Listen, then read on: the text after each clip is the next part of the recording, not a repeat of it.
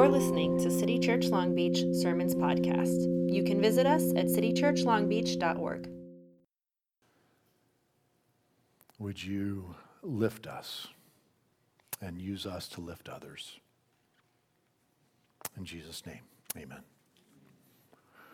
One of the things we really like to do around City Church is we like to bless our kiddos because we think kids are fantastic, amazing, tremendous, and very fun. So I'm going to invite up Emma Roy. Emma Roy, if you would welcome Emma, she's going to pray over our kiddos. Ooh. There we go. And then we'll let our kids go out and have some fun. All right. Thank God for the kids of City Church. Holy One, we pray today a prayer of gratitude for all the kids who come because they say they want to, and the kids who maybe feel like they don't have so much choice. We are so grateful that you're here, and we pray that you know what a part of making church you are, and how grateful we are to see you each week. And we pray and give thanks for how you practice together, and you practice kindness and forgiveness and gentleness with each other. May you and all the olds too come together to make a space where we can all really be ourselves and be awkward and confused, but very beloved and very much better together. In Jesus' name, amen. Amen. Thanks so much, Emma Roy. So kiddos, if you want, you can go hang out with Emma and Katie and Charmaine, some of the other super cool folks. And why don't you welcome Brenna Rubio, our other fearless co-pastor.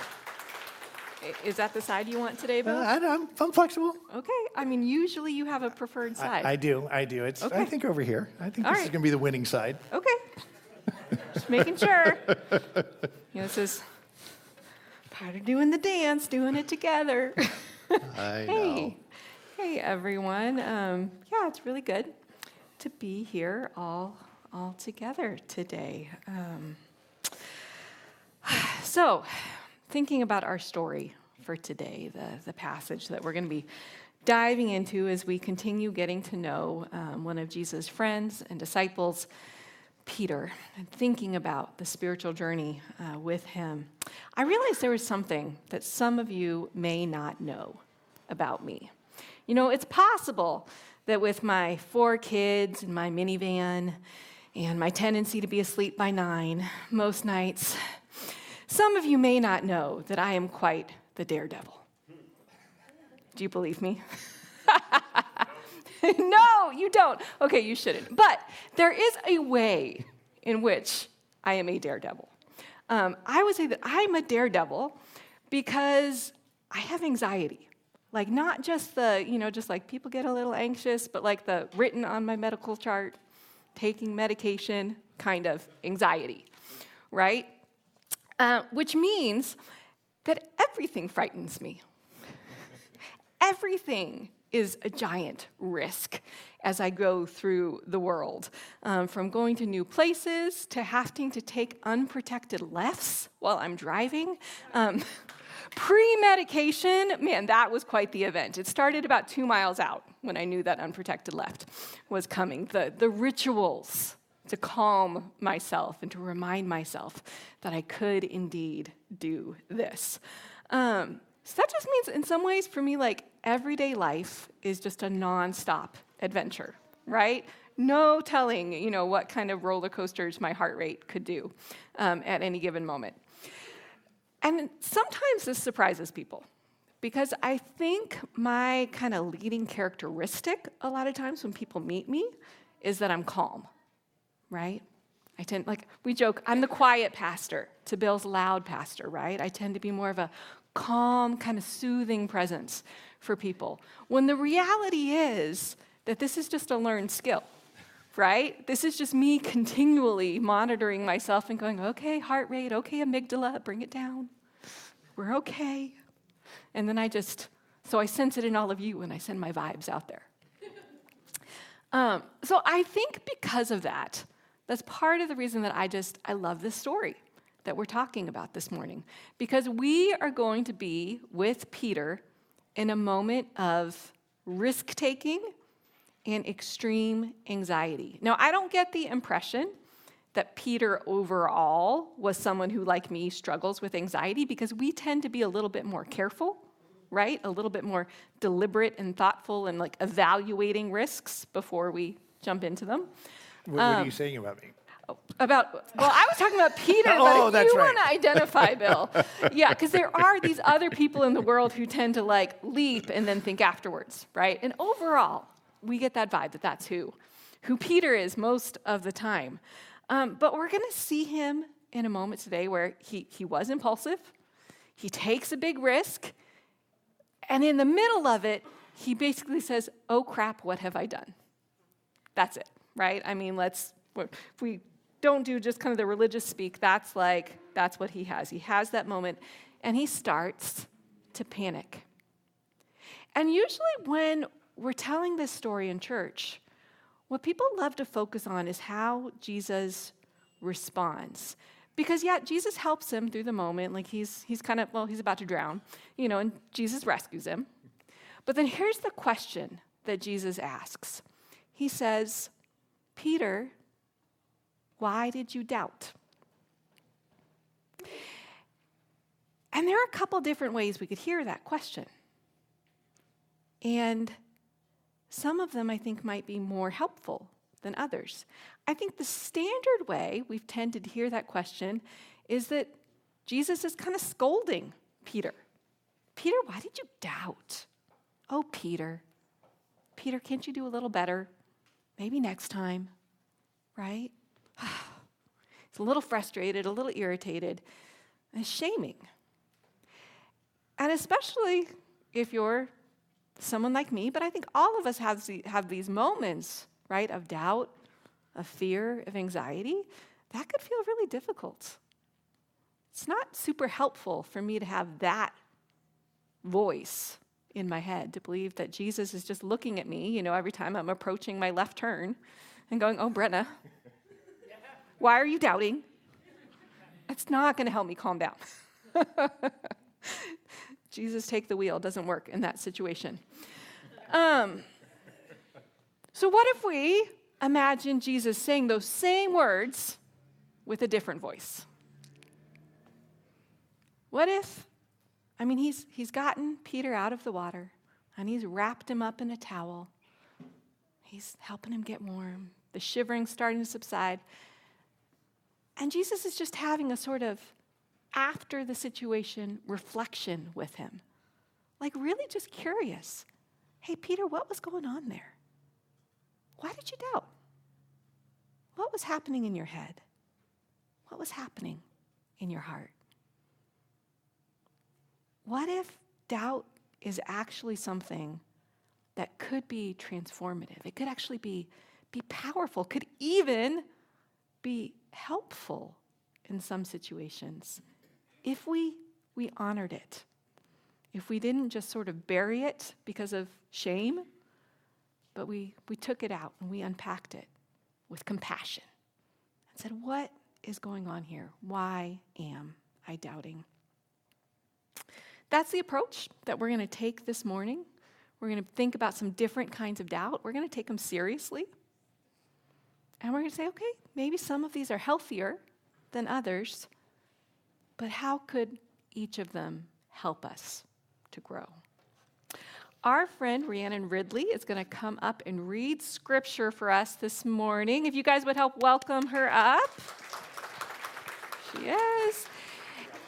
Oh, Bill's got it. Well, she's closer to me, Bill. I can move. There you go. And if you're able and willing and you'd be willing to stand, it's just a way to show with our bodies that these words matter. All right. Immediately, Jesus made the disciples get into the boat and go ahead of him to the other side, while he dismissed the crowd. After he had dismissed them, he went up on a mountainside by himself to pray. Later that night, he was there alone, and the boat was already a considerable distance from land, buffeted by the waves because the wind was against it. Shortly before dawn, Jesus went out to them, walking on the lake. When the disciples saw him walking on a lake, they were terrified. "It's a ghost," they said, and cried out in fear. But Jesus immediately said to them, "Take courage, it is I, don't be afraid." "Lord, if it's you," Peter replied, "tell me to come to you on the water." "Come," he said. Then Peter got down out of the boat, walked on the water, and came towards Jesus. But when he saw the wind, he was afraid, and beginning to sink, cried out, "Lord, save me." Immediately Jesus reached out his hand and caught him. "You have little faith," he said. "Why did you doubt?" And when they climbed into the boat, the wind died down. Then those who were in the boat worshipped him, saying, "Truly, you are the Son of God." People of God, this is the word of God. Thanks be to God. Thank you. You may be seated. Thanks, Rhiannon. Boy, I could just listen to her read all day long. So nice. I want us to start off thinking about what got Peter out of the boat. And then we're going to think in a minute, Brenna's going to help us think a little bit about what do you do once you're out of the boat. But what gets us out of the boat, and we're thinking particularly about this lens of doubt. And I suspect, I think there's a way to think about it that there are two different ways you can think about how doubt got Jesus out of the boat. So in the healthiest sense, doubt gets Peter out of the boat because Peter is doubting what people always told him was the case. Like, hey, you're in a boat, don't get out.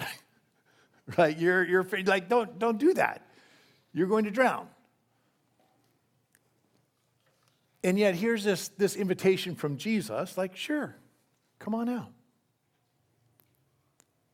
And there are times in which doubt is a gift when we doubt what the world has told us, what everyone has told us, or even what our minds have told us, suspecting that maybe God is in this in a way that I don't see right now.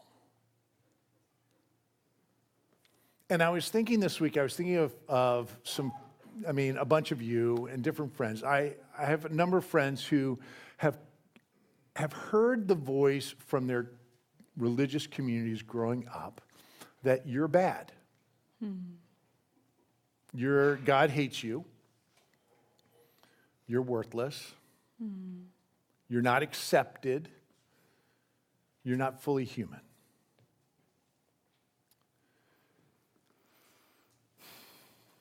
And by God's grace, they doubted. Right? Do you see it? Because everyone else said, hey, don't do that. Don't step out of this boat of how we think. Whatever that group think might be. Don't step out. Don't take that risk.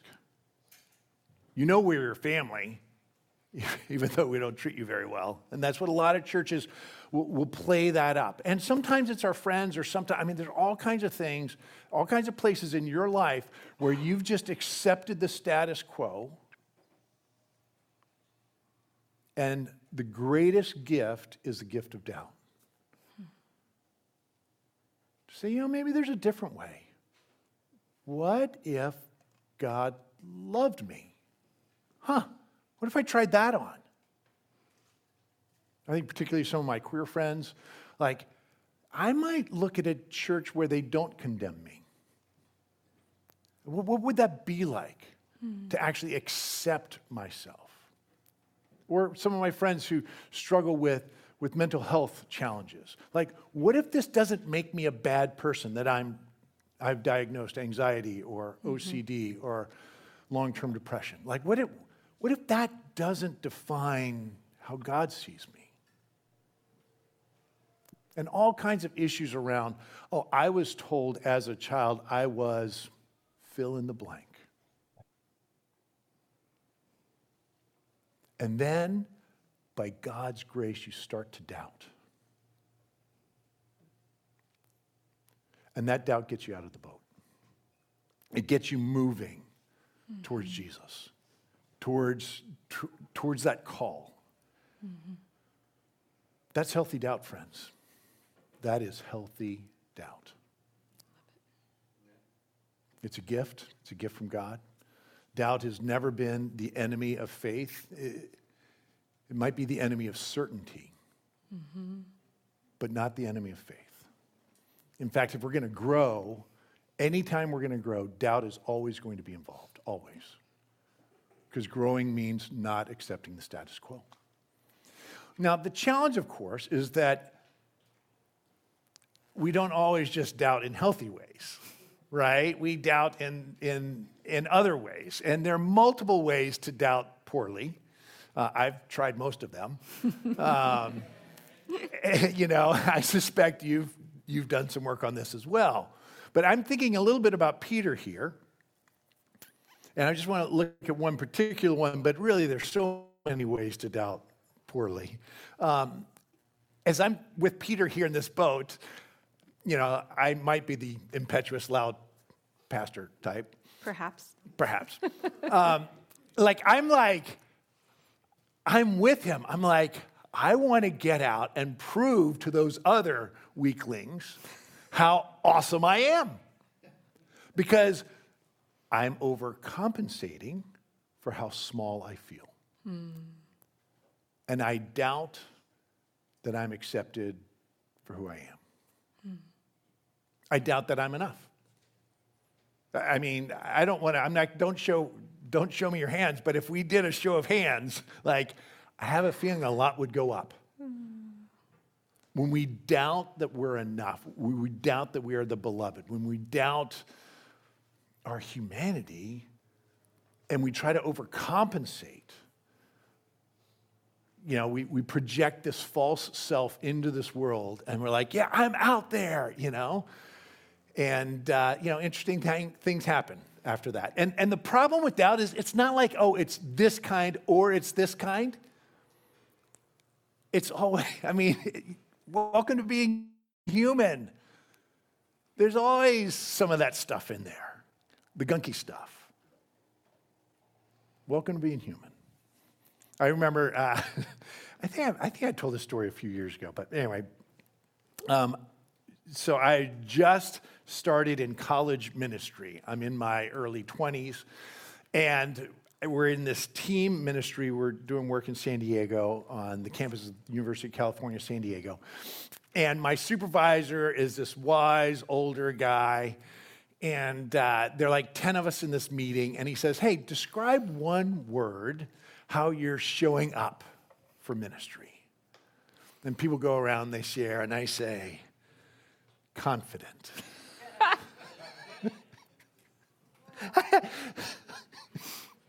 Why are you laughing? I can picture it. Right, I just so desperately wanted to be confident, and I wanted them to think I was confident. And the more I grow, the more I realize I really don't know that much. And I really didn't know that much. You think I'm a mess now. You should have seen me then. This is a lot of therapy later. But this is what we do. We doubt. And in some ways it's helpful. I took a risk to go into ministry, to raise my, financial support and pay for my wife through grad school, all those things. There was some good stuff in there too. But man, there's a lot of messy stuff. Got you out of the boat. Got me out of the boat. So that is the question. So what happens with our doubts when we are out of the boat? And it seems to me like we might also want to recognize here that though in this story, Peter gets out of the boat, of his own accord, of his choice. I think a lot of times we end up in situations where we do not feel like we made the choice. We feel like we got pushed out of the boat sometimes, right? The situation we were in was not healthy.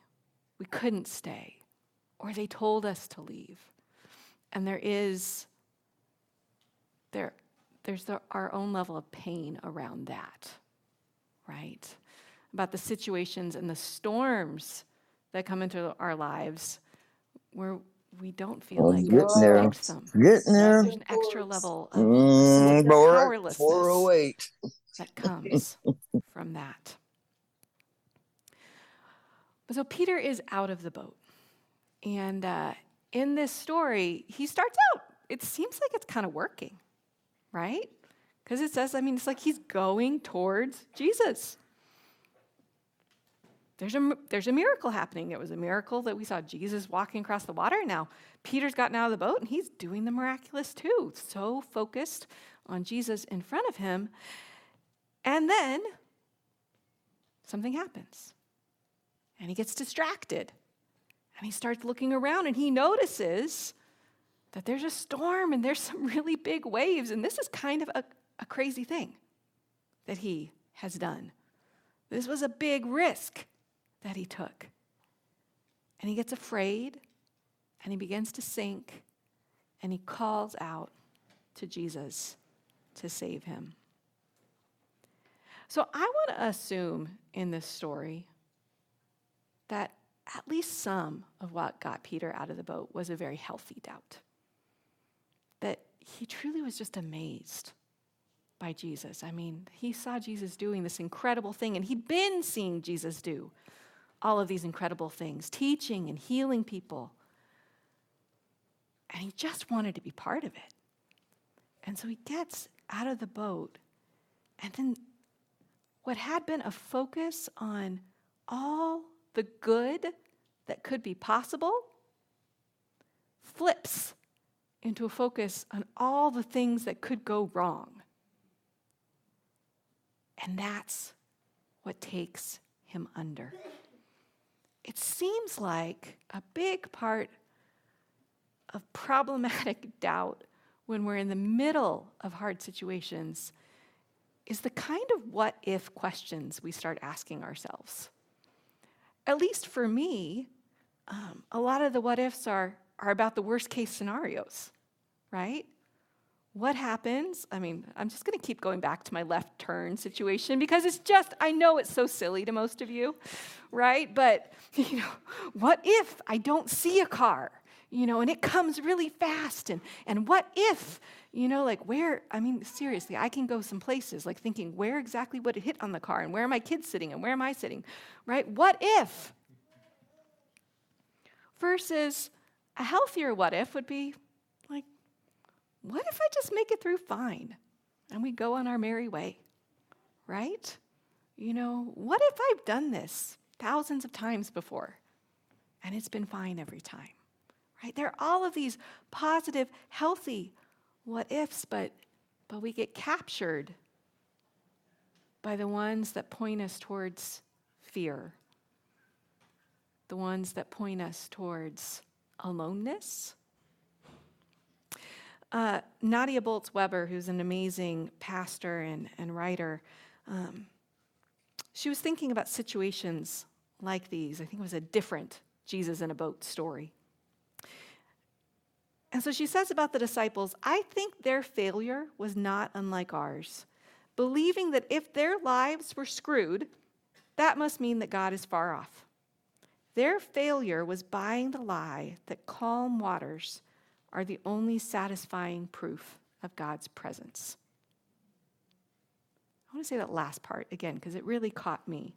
Their failure was buying the lie that calm waters are the only satisfying proof of God's presence. If God is with us, everything should be fine. If God is with me, everything in my life should be perfect. And so if things get bumpy, if I'm in a messy part of my story, if the waves are getting too big, it must mean that God is far off. For me, I think there's an additional step to that because I have an explanatory story I tell myself about why God must be far off. Well, God's far off because I'm bad, right? So I would say one of the strongest areas in my life, this is more serious than my left turn struggles, but one of the areas where I get caught in the storm too often, and I can start believing all sorts of lies about what's happening, is in my parenting. So I can think of a couple years ago, we had not yet gotten all of the diagnoses around our kids' different neurodivergences, and so we hadn't yet set up like accommodations and supports that they needed, and I didn't yet have kind of the explanatory framework of like, this is what an autistic meltdown is, which is actually a very different thing than just like a tantrum that a child might have. This is an autistic meltdown. And so as all sorts of things, noise and just eruptions started to become a really common part of our family life, because my poor children were just stretched way beyond their limits in the current situation they were in. Oh my goodness, it was a storm. I mean, it was really, really difficult as a parent. But the story that I started to tell myself was I was a bad mother, right? Because if I were a good mother, we wouldn't have all of this noise and drama, interruptions, and just the sense that my kids were miserable pretty frequently. That wouldn't happen to a good mother, right? And so I don't remember really being angry at God. Maybe every once in a while there's a little bit of, God, you know that whole thing about not giving me more than I can handle? We're right on the edge, just so you know. But just this feeling of, this is me. Like I clearly am a bad mother. Versus being able to see and go like, oh, something hard is happening here. And the same compassion that I'm trying to give my children in these very loud and difficult moments, maybe somebody wants to give that to me. Again, maybe Jesus is actually feeling compassion for me in these moments. You know, in the story, right, Jesus doesn't just sit there and kind of chuckle at Peter, sink or swim, buddy. You know, like, got yourself into this mess. If you just had a little more faith. Like, he reaches down, right? He draws him up. He helps him. And so it was such a learning process to me to start trying in those moments to not add to my own misery, but to actually try to, it's Kristen Neff is the researcher who talks a lot about self-compassion. And for me, I connected it with that Jesus compassion, to in those moments to be able to try to, again, not be so focused on the waves telling me that I was horrible. And I mean, that maybe Jesus is just going to step back, hands off. But to believe that there was boundless compassion out there for me to say, this is a difficult moment. And it's a human moment. And I can be gentle with myself, like Jesus would be gentle with me. And I guess I just want to say, I think when we do that, when we believe that God is leaning towards us in that way, that Jesus is leaning towards us in that way, I do think that's when growth can happen. Because it's just hard for me to imagine that Peter walked away from this situation feeling like I failed and I'm never doing that again. Like, it's hard for me to believe that Jesus would want him to walk away from this, thinking, well, I screwed that up. Never going to walk out of that boat again. I guess I learned my lesson. Right? That's not growth. It also wouldn't be growth if, Peter just kind of skipped merrily across the waves and at the end said, woohoo, I did it. I'm so awesome. But what if in this situation he had a chance to say, Jesus didn't let me sink. I took a risk. It was hard. Jesus was there for me. I kept going. Like, that is learning. That is growth. Not because the waves or the struggles are good in and of themselves. I'm not trying to say the waves are good. I am trying to say the doubts aren't bad. The struggle that we experience in the midst of the waves isn't bad. It's where we learn to experience compassion and to keep going. I'd like to invite up our friend, Ari Kim El Arabi, who's going to now make it all plain. Yeah. No pressure. No pressure at all. For those who are new around City Church, we love to have people just from the normal people, not these high and reverent pastor types. We're so scary.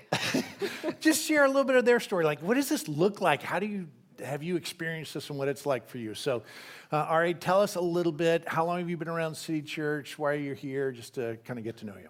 Yeah, we have been at City Church just over a year. So end of 2022 is kind of where we started dabbling with City Church.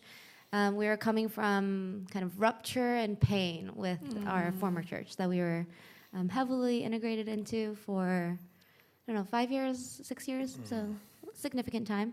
And I think what we were looking for was we had a kind of sensitivity to looking for how is a church, our next church, thinking about wielding and sharing power, as well as I think we were trending towards we want a specifically affirming church.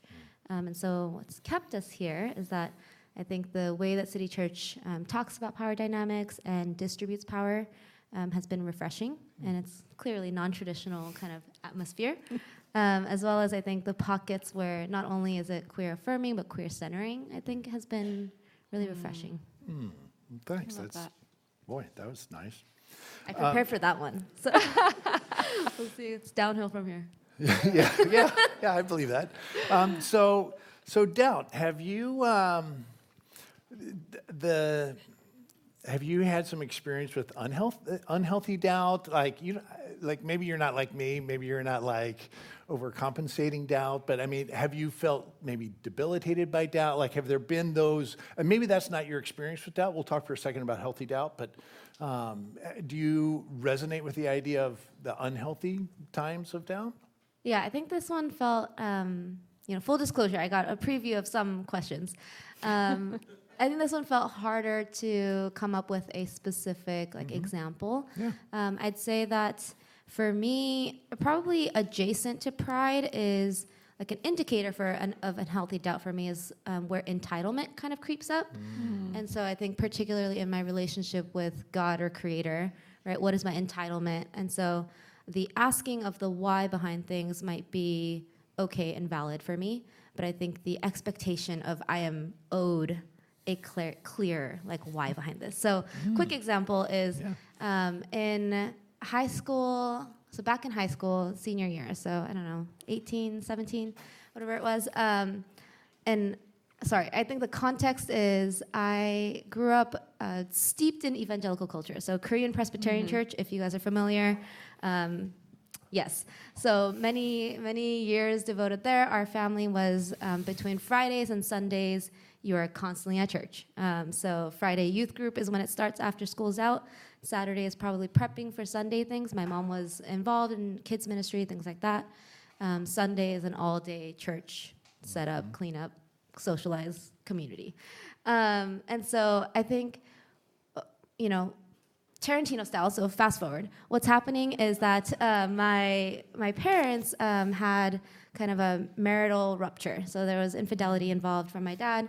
And I think what that showed in that hard time was, as I was processing this, right, I felt entitled that we were giving a lot to God, right? A lot of good things, a lot of obedience from my individual life, but as a family unit, minus my dad. My dad wasn't kind of practicing faith.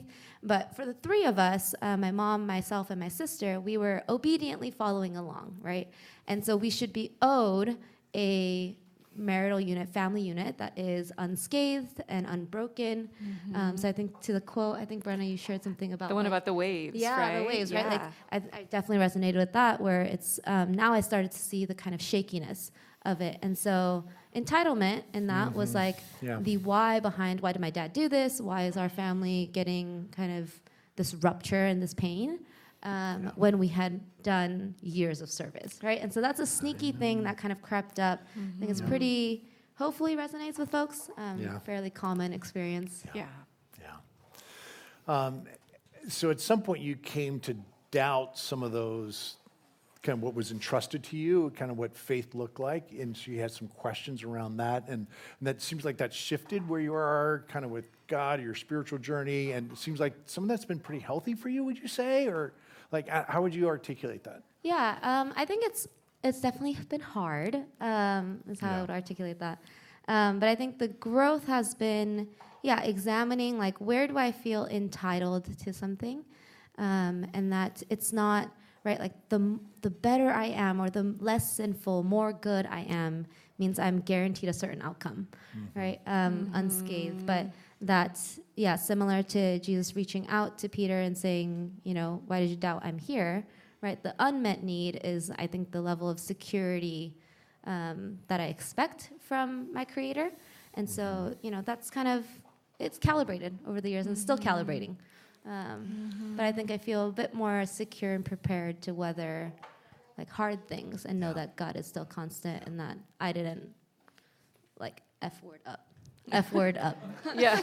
I didn't, I didn't do something to cause that. Like I didn't pray enough leading up to it, or, I missed a certain few Friday night Bible studies, and that's why my, dad and mom had a difficult time.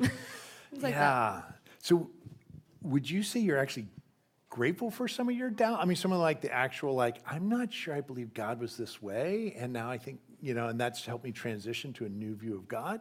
Or would you say that always it was so uncomfortable that you couldn't even be grateful for it? Tricky question.